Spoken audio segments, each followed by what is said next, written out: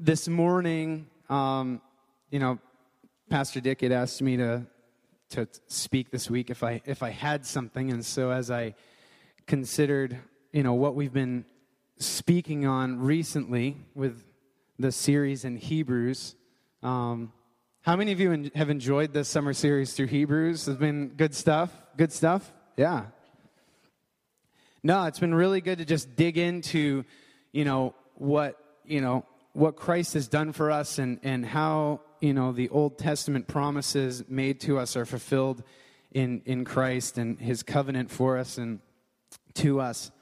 And so I felt like it was appropriate to continue on in this series, I guess it's a series. But the fact that Dick thought that the series was done last week, but it continues on. So,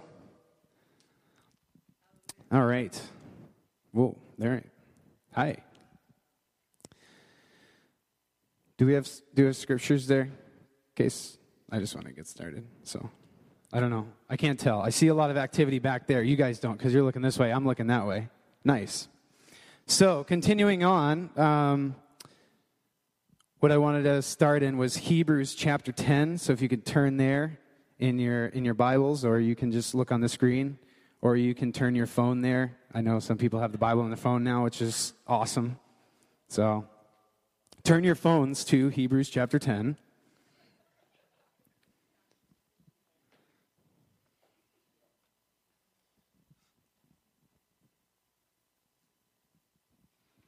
How we doing now? We good?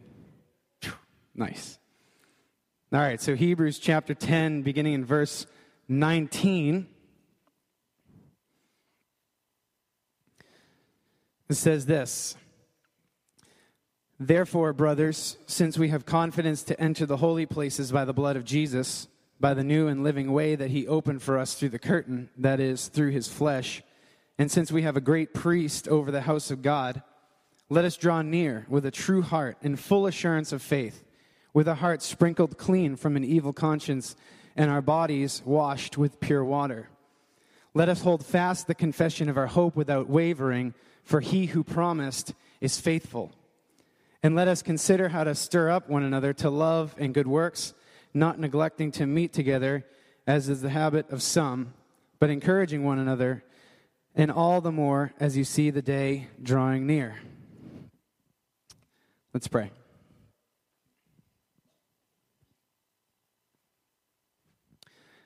Oh, Father, I just thank you so much for your word. And I thank you, God, that your presence is here in this place. And I thank you, Lord, that, Lord, there's no coincidences in the kingdom, Lord, that we are here because you've just orchestrated it in such a way. And I bless you for that. And Lord, I pray that as I speak this morning, you would speak through me, Lord, knowing that, Lord, Lord, that you just are amazing in the fact that you use us in our individual giftings and, Lord, the creativity and whatever you've done to inspire me to speak about this today, Lord. I pray that you would use me as a vessel for your glory, Lord, and I pray our hearts and our ears and our eyes would be opened to what you want to say to us this morning. Even as I'm speaking, Holy Spirit, I pray that you would speak to the hearts and minds in this place, Lord, that even what you would say would be stronger and louder than even what I would have to say, Lord. I pray that you would just fill this place with your presence and that you would, Lord, just let us know that your love is near to us. And bless you in Jesus' name. Amen.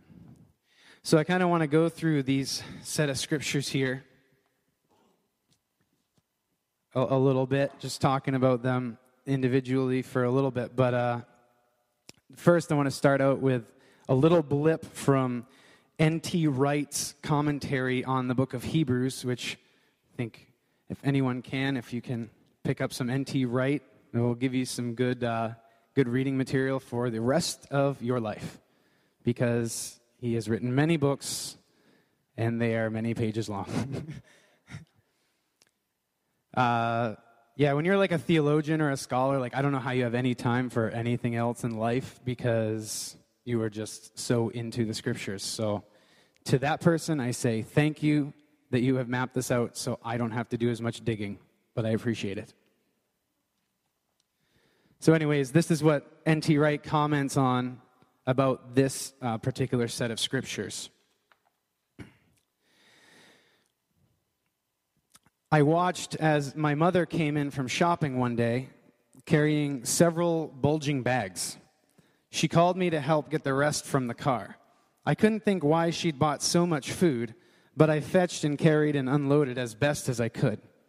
Then I remembered all the telephone calls the previous week. Normally, she wouldn't make more than 2 or 3 calls a day, but there had been perhaps a dozen or 2. Then, that evening, she enlisted my help again in tidying the main front rooms of the house and in polishing a table here and some cutlery there. I was surprised, but didn't think more of it. I was no doubt living in my own small world, as children do. But then, the following afternoon, the doorbell began to ring, and one person after another came into the house. It was a party. All the shopping, phone calls, and polishing had been getting things ready for a celebration. Friends and neighbors were invited. Everything was prepared. Now I saw where this had all been going. Hebrews has now, if I can put it like this, done the shopping, made the telephone calls, and polished the silver. At last, the invitation goes out. Come to the party. Come to the party. Verse 22 is the primary reason we've come all this way.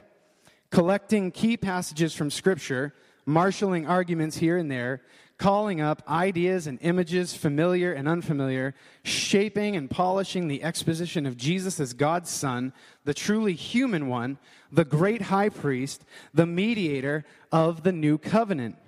Now we see where it's all been going. Let's come to worship.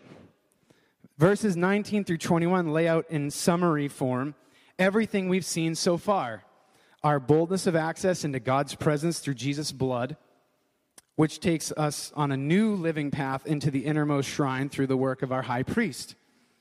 The result of it all can hardly be anything but an invitation to draw near.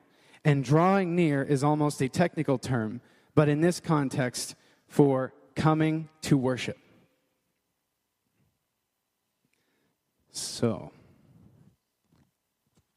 I definitely appreciated that, because I feel like we, over the past, several weeks, 6 weeks, Dick's been teaching on this stuff. It's like we've been going over things like, the covenant God has made with his people, and, the priesthood of Jesus, how he's our high priest and mediator of this covenant, the fulfillment of the law through the life of Jesus. And what it is it all comes down to this. It all comes down to this being said so we can know this truth. And I do like the fact that verse 19, it says, therefore, so you know that the therefore is there for a reason. It tells you about what we were just talking about. So it's always important to remember about the therefore, because the therefore is therefore. Okay, anyways. So, we're right at the beginning of this set of scriptures. We have confidence. We have confidence. The Greek word there is the Greek word parrhesia, which means anything from all outspokenness to frankness to bluntness, openly assured, assurance. We have this open confidence to enter into the holy place, into God's presence. As we've already established over the last few weeks, under Mosaic law, only the high priest could enter the Holy of Holies in the temple where God's presence resided. And even then, it was a scheduled thing, a circumstantial thing, where it wasn't something, it was just, you wouldn't be cavalier about going into God's presence. There was nothing cavalier of, I'll just go in whenever I want. No, you did not do that. Under this covenant, blood would be shed not to blot out the sins of the people, but it would be to keep pushing back the penalty for sin each year. It just push it back. It would keep pushing it back, but it never ever changed the hearts of people. It never had an inner working in the people.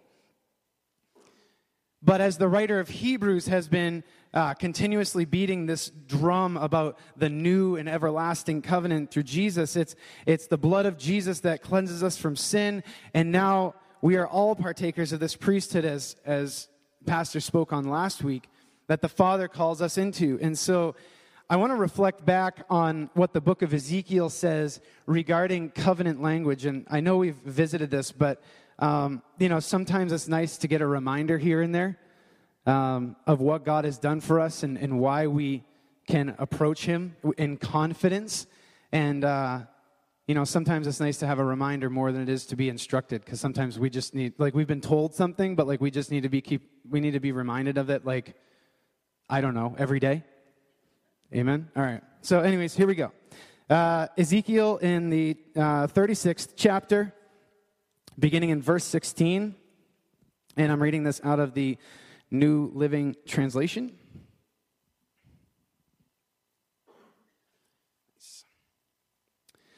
And so Ezekiel says this, "Then this further message came to me from the Lord, Son of man, when the people of Israel were living in their own land, they defiled it by the evil way they lived.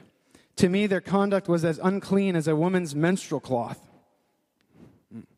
They polluted the land with murder and the worship of idols. So I poured out my fury on them. I scattered them to many lands to punish them for the evil way they had lived. But when they were scattered among the nations, they brought shame on my holy name. For the nation said, 'These are the people of the Lord,' but he couldn't keep them safe in his own land. Then I was concerned for my holy name, on which my people brought shame among the nations. Therefore, give the people of Israel this message from the sovereign Lord. I am bringing you back, but not because you deserve it. I am doing it to protect my holy name, on which you brought shame while you were scattered among the nations. I will show how holy my great name is, the name on which you brought shame among the nations. And when I reveal my holiness through you before their very eyes, says the sovereign Lord, then the nations will know that I am the Lord. For I will gather you up from all the nations and bring you home again to your land. Then I will sprinkle clean water on you, and you will be clean. Your filth will be washed away, and you will no longer worship idols. And I will give you a new heart, and I will put a new spirit in you. I will take out your stony, stubborn heart and give you a tender, responsive heart. And I will put my spirit in you so that you will follow my decrees and be careful to obey my regulations. And you will live in Israel, the land I gave your ancestors long ago. You will be my people, and I will be your God. I will cleanse you of your filthy behavior. I will give you good crops of grain, and I will send no more famines on the land. I will give you great harvests from your fruit trees and fields, and never again will the surrounding nations be able to scoff at your land for its famines. Then you will remember your past sins and despise yourselves for all the detestable things you did. But remember, says the sovereign Lord, I am not doing this because you deserve it. O my people of Israel, you should be utterly ashamed of all you have done. But this is what the sovereign Lord says. When I cleanse you from your sins, I will repopulate your cities, and the ruins will be rebuilt. The fields that used to lie empty and desolate in plain view of everyone will again be farmed. And when I bring you back, people will say, the former wasteland is now like the Garden of Eden. The abandoned and ruined cities now have strong walls and are filled with people. Then the surrounding nations that survive will know that I, the Lord, have rebuilt the ruins and replanted the wasteland. For I, the Lord, have spoken, and I will do what I say. This is what the sovereign Lord says. I am ready to hear Israel's prayers and to increase their numbers like a flock. They will be as numerous as the sacred flocks that fill Jerusalem's streets at the time of their festivals. The ruined cities will be crowded with people once more, and everyone will know that I am the Lord.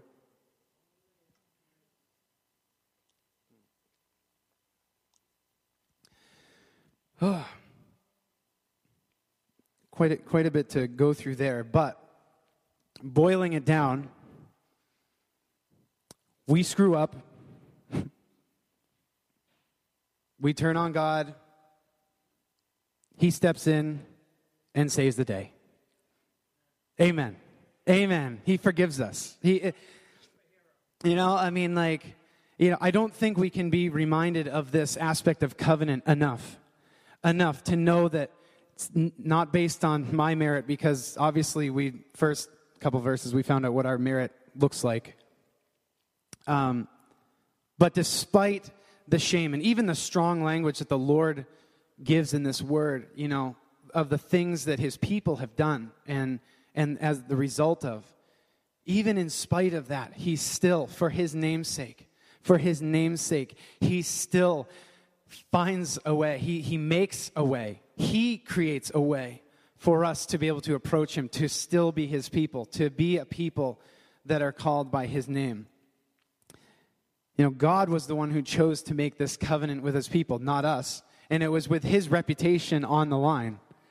It was with his reputation on the line. And Jesus, as we've been reading about, bearing our sin, our shame at the sake of his own life, for the sake of ours, he gave it all so that, as we've talked about, that we would be a chosen race, a new race, a royal priesthood.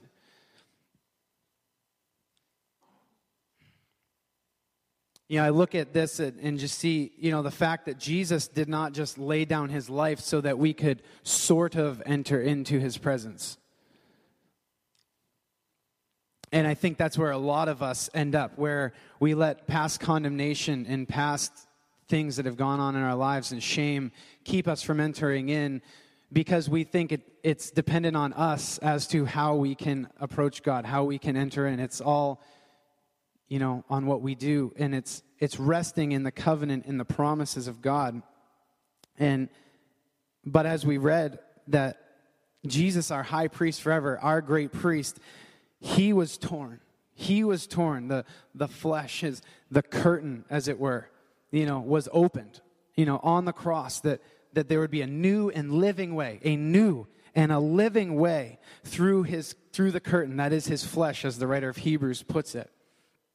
And it's interesting to see the parallels. The book of Hebrews is great for that, where you can read Hebrews, but you have to read a lot of Old Testament to understand a lot of where Hebrews is coming from, because there's so many quotations and references back to Jewish system and law and custom and prophetic words and how Jesus has fulfilled much of the prophetic promises in the Old Testament. And so, you know, just as the Father in the beginning with Adam and Eve, just in the beginning as the Father opened up the side of Adam, took a rib and produced, you know, his bride Eve, you know, so the church is birthed out of the side of Jesus, where he was speared, the blood, the water flowed, the blood that was shed for us. You know, the church comes out of that, the Father bringing life forth out of that. And it's, man, I've been reading a lot of the Old Testament as a result of this, and it's been great to just see the promises that were made and the rich nature of how much stuff points towards Christ and the church. In verse 22 of chapter 10 of Hebrews says, "Let us draw near with a true heart and full assurance of faith, with our hearts sprinkled clean from an evil conscience and our bodies washed with pure water." You know, Jesus had said that the Father is seeking those who would worship him in spirit and in truth. And in Hebrews, if you keep reading past where we are today in chapter 10, you know, you'll read that the just live by faith.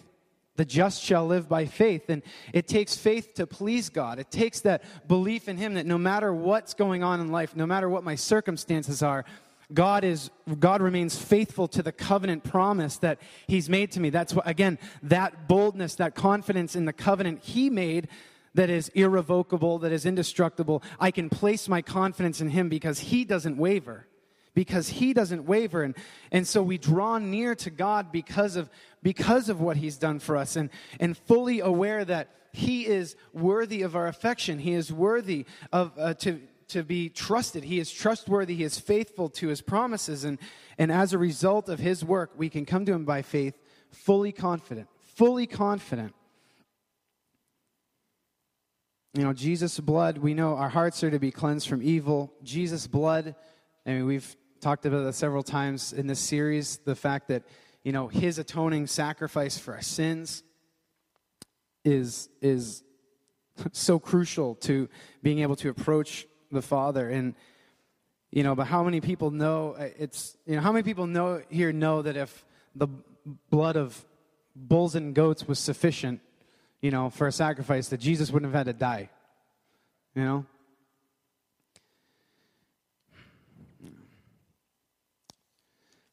But it's interesting in this passage, verse 22, that it includes not just the blood that cleanses us, from sin and evil conscience here, but, it's interesting that there's this mention of the washing of water. And I know it's one of those things where we could easily just skip past this and be like, oh, okay, sprinkle clean, our hearts are clean, and the washing of water, okay. But water, see, again, we're in Hebrews, so the book is addressed to Hebrews, so it's good to know a little bit about Jewish ritual, Jewish custom, and things of that nature. And water, for the Jew, was a big deal.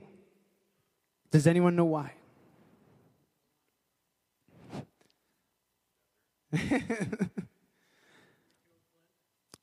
Cleansing. I mean, that was, for a Jew, water was a symbol of cleansing. Water was that, like, knowing that to approach anything, ritual cleansing was so important, and being clean. And in the Old Testament accounts, I mean, for the priests to be able to minister in the holy place, they were given charge by the word of the Lord to Moses that they were to wash before approaching the altar in the temple. It actually says, I think I had this, in Exodus 30, in the second book of the Bible, it says this, Exodus 30, beginning of verse 17. You can't really see the reference there. But it says this, "The Lord said to Moses, 'You shall also make a basin of bronze with its stand of bronze for washing. You shall put it between the tent of meeting and the altar, and you shall put water in it, with which Aaron and his sons shall wash their hands and their feet. When they go into the tent of meeting, or when they come near to the altar to minister, to burn a food offering to the Lord, they shall wash with water so that they may not die. They shall wash their hands and their feet so that they may not die. It shall be a statute forever to them, even to him and to his offspring throughout their generations.'" So as you can see, if it was a matter of death, then it's very important. Very important. And in the Old Testament, and especially Jewish culture, there are many, many references to ritual cleansing for water, especially if you like to have some nighttime reading in Leviticus or Numbers. It's really cool. We had an amazing time this spring in Israel, a couple of the guys here, and had a blast. And one of the things that I took note of was every ancient site that they've kind of uncovered and unearthed and everything is the amount of mikvahs they have. There's a mikvah everywhere. Mikvah here, mikvah there, mikvah everywhere. So, for those of you who don't know what a mikvah is, oh boy, I'm just as uneducated when it comes to that stuff. So, but a mikvah is basically a small pool that a Jew, priest, whoever would need to do this, they'd go down into the pool, into the mikvah, and they'd fully immerse themselves so that they would be ritually clean. There would be a washing, a ceremonial washing that would take place, and if you had become ritually impure for any reason. I mean, and if you read the Old Testament accounts, you could become ritually unclean for about just, thousands of things. So be thankful we are under grace in that sense. But Jesus even had to approach this issue of ritual cleansing even in his day, the ideas that the Jews held on to. And actually in Luke 11, we read this account in verse 37. "While Jesus was speaking, a Pharisee asked him to dine with him. So he went in and reclined at the table. The Pharisee was astonished to see that he did not first wash before dinner." That was they don't use that emphasis there.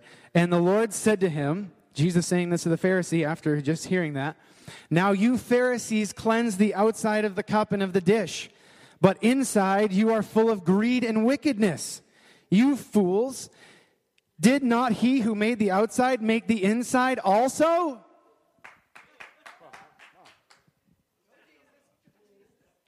Amen.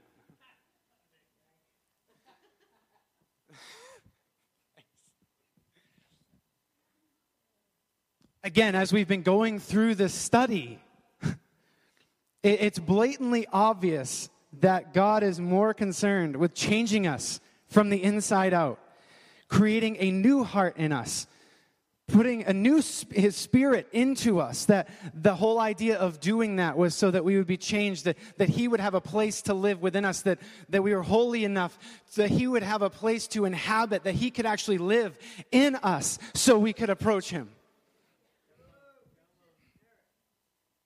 You know, it's about covenant relationship, not about religious standing with God.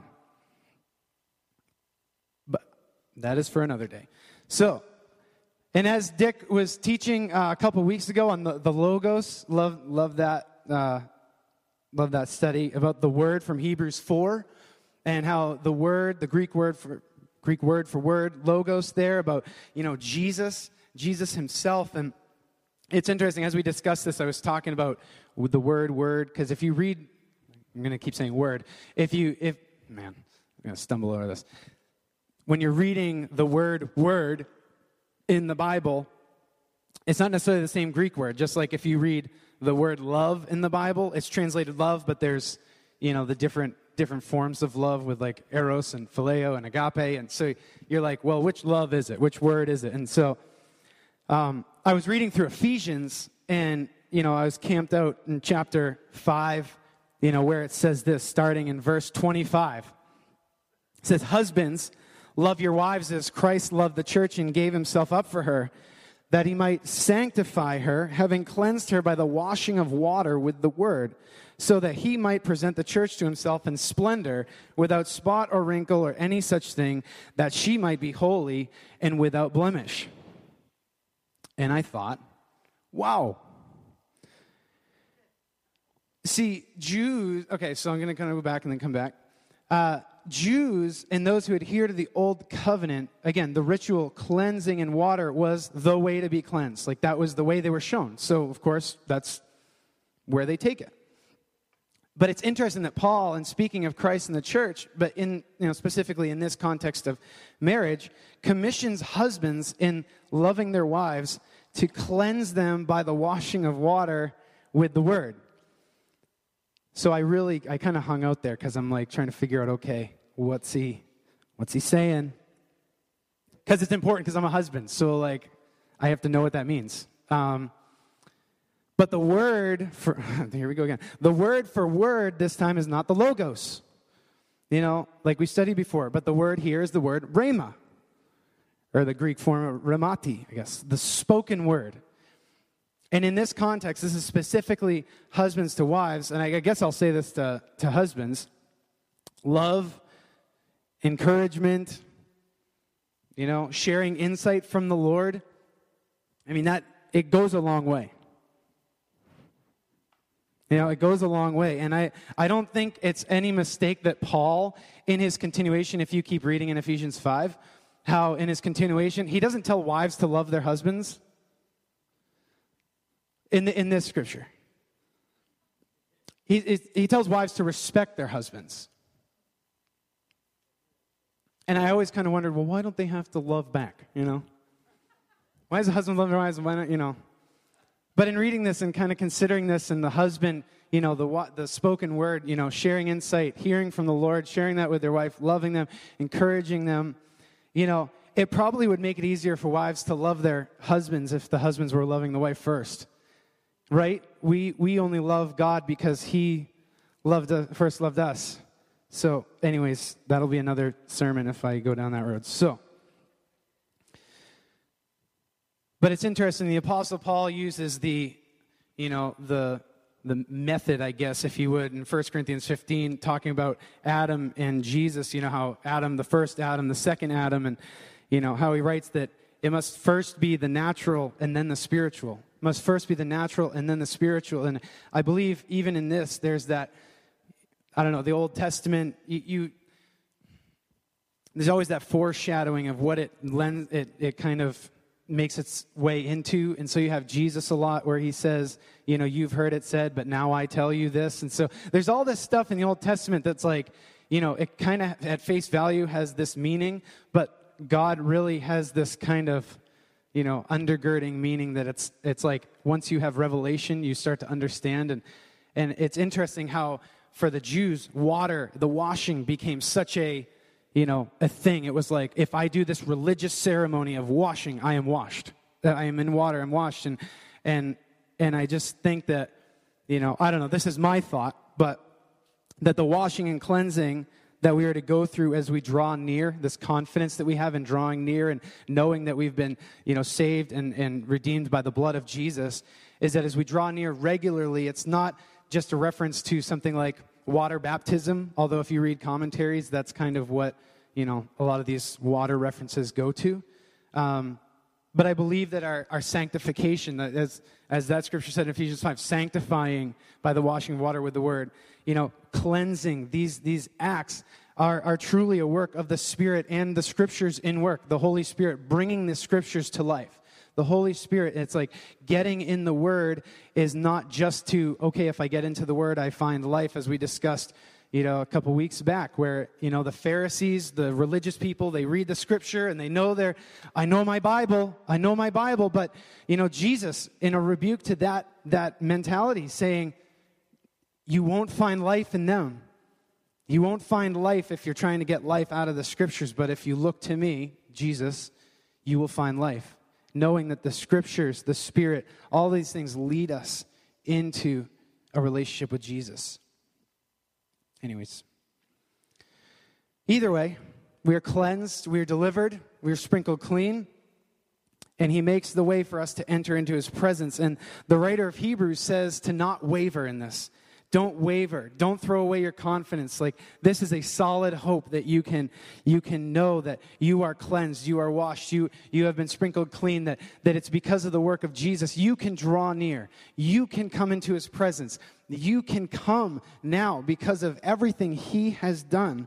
And there is a reason He calls us out of that darkness. It's so that we can draw near. He wants to fully bring us out of darkness. It's the idea of being transferred from one kingdom into another, not one foot in the old kingdom and one foot in the new one. It's like He wants this to bring us all the way out of our former life so that we could fully embrace Him, that we could fully know Him, that we can fully live in the promises that He has for us. And because that is our inheritance. That is our spiritual inheritance we have. Like, if that is one of the awesome things. It's like, if you don't have a physical inheritance, you don't have an inheritance you can draw on in this life, well, you have a spiritual inheritance. You have an inheritance in Christ, and it's by the Spirit of the living God in you.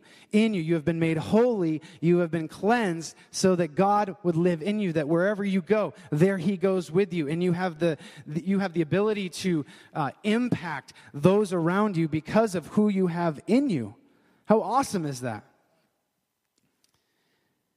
We get to represent Him. We get to represent Him. We get to share who He is. And by drawing near ourselves, we will call out to others for them to draw near. We will call out to others as we draw near, as we experience God, and as we embrace His presence and His love in our lives. What else would we want to do other than call out to those to say, come out? Come out from the darkness. Come out. Come into the light. Know what it's like to experience the love of Jesus in your own life.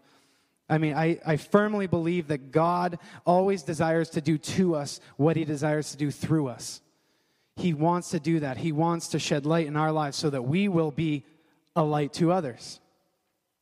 The more we are in His presence, the more we are aware of His loving kindness, the more we will be effective towards others. Verse 24, spurring each other on into good works, love and good works.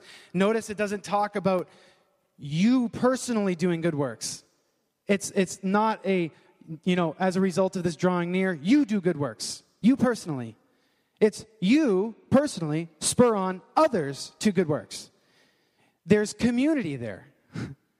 As we draw near, as we enter into His presence, there is this aspect of community that takes place, and the focus is on others. The focus is on spurring on each other, encouraging one another, exhorting one another. Actually, exhorting one another is exhorting literally to call out. Call out. We should be calling out to each other on a regular basis, and that is totally in community. We are covenant community. We share, those who are in Christ, we share a common grace. Like, we may be different race, we may have a different background, but we share the same spiritual history. We share the same grace, the same love that God shed on the cross. We get to share that. That is a common grace that we get to embrace together and encourage one another when times get tough, when things just aren't going right. We can exhort each other and be there. And that's so crucial. That's so crucial in the drawing near, in the confidence of drawing near, is that we make sure others are coming with us, that we come alongside those, who are struggling. I know one of the best ways you can enter into his presence and be aware of his presence is to just pour out your affection on him. Pour out all of your affection on God so that there's nothing left for anything else. Like we read in Ezekiel, the idea of you'll be sprinkled clean. I will give you a new heart. I will put my spirit in you, and you will no longer worship idols.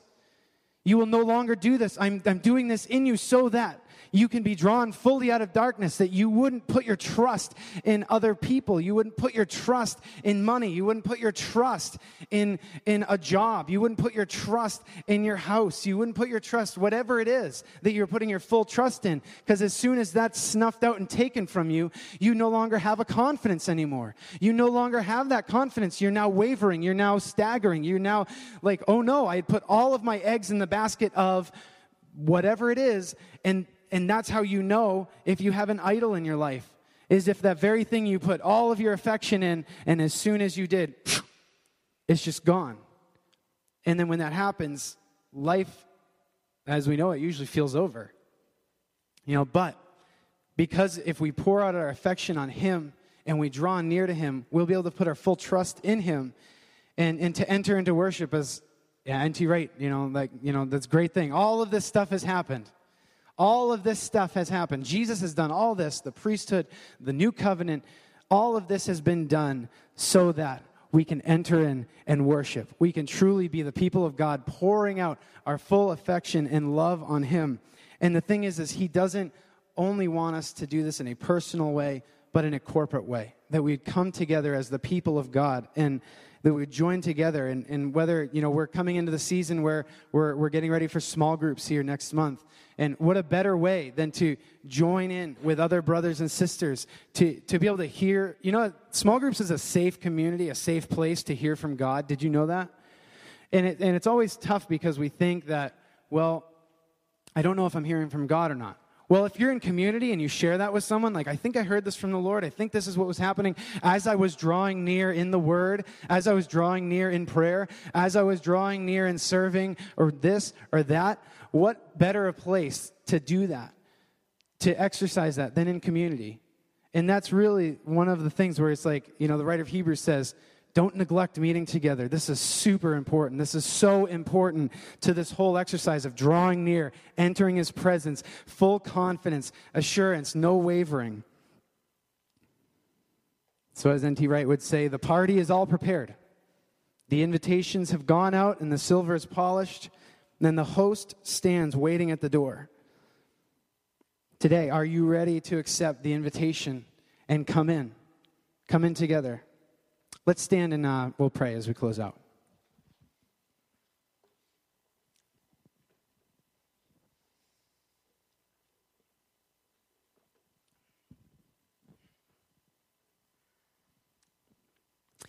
Oh God, we just welcome you in this place. We welcome you in this place and say, have your way. Have your way in this place, oh God. God, you've called us out. You've called us out of darkness. We have a boldness in you to enter in. And not because of what we've done, and actually quite the opposite. Even in spite of what we've done, you have made a way. You have come, and you have made us a people when we were not a people. Oh God, you have come and you've redeemed, you've restored, you've made whole, Lord, our hearts. And I pray that we would be a people who live in that light, that live in that victory, knowing the sacrifice you paid was sufficient enough to allow us to enter in boldly, that there would be nothing holding us back, Lord, no shame, no sin that would hold us back, because you have, for once and for all, paid the penalty, not pushing it back, but officially, fully paying the penalty for our sins. And I thank you, O God. I thank you, Lord, for that. And I ask, Lord, that as your people, that we would truly enter in, that there would be nothing that would keep us from drawing near to you, Lord. There would be nothing that would keep us from coming closer to your heart, knowing your loving kindness. I do ask, Lord, today for those who do not know you in this way, Lord, that there would be a confidence, oh God. I just pray, Lord, that salvation would fill this place today. God, that those who may be unaware of your presence in their own lives, Lord, I ask, God, for the gift of faith to be poured out in this place, that you would just take this word today. Let it be sown on the good ground. Let it be sown on the good ground. I just pray that you alone, oh God, would make that ground tender. You would make that ground tender, Lord, so that your word would grow and it would flourish. I bless you today. I bless these people and ask, God, that you would just do only what you can do, and that is save us, Lord, in the midst of anything going on. We bless you and give you praise. Amen.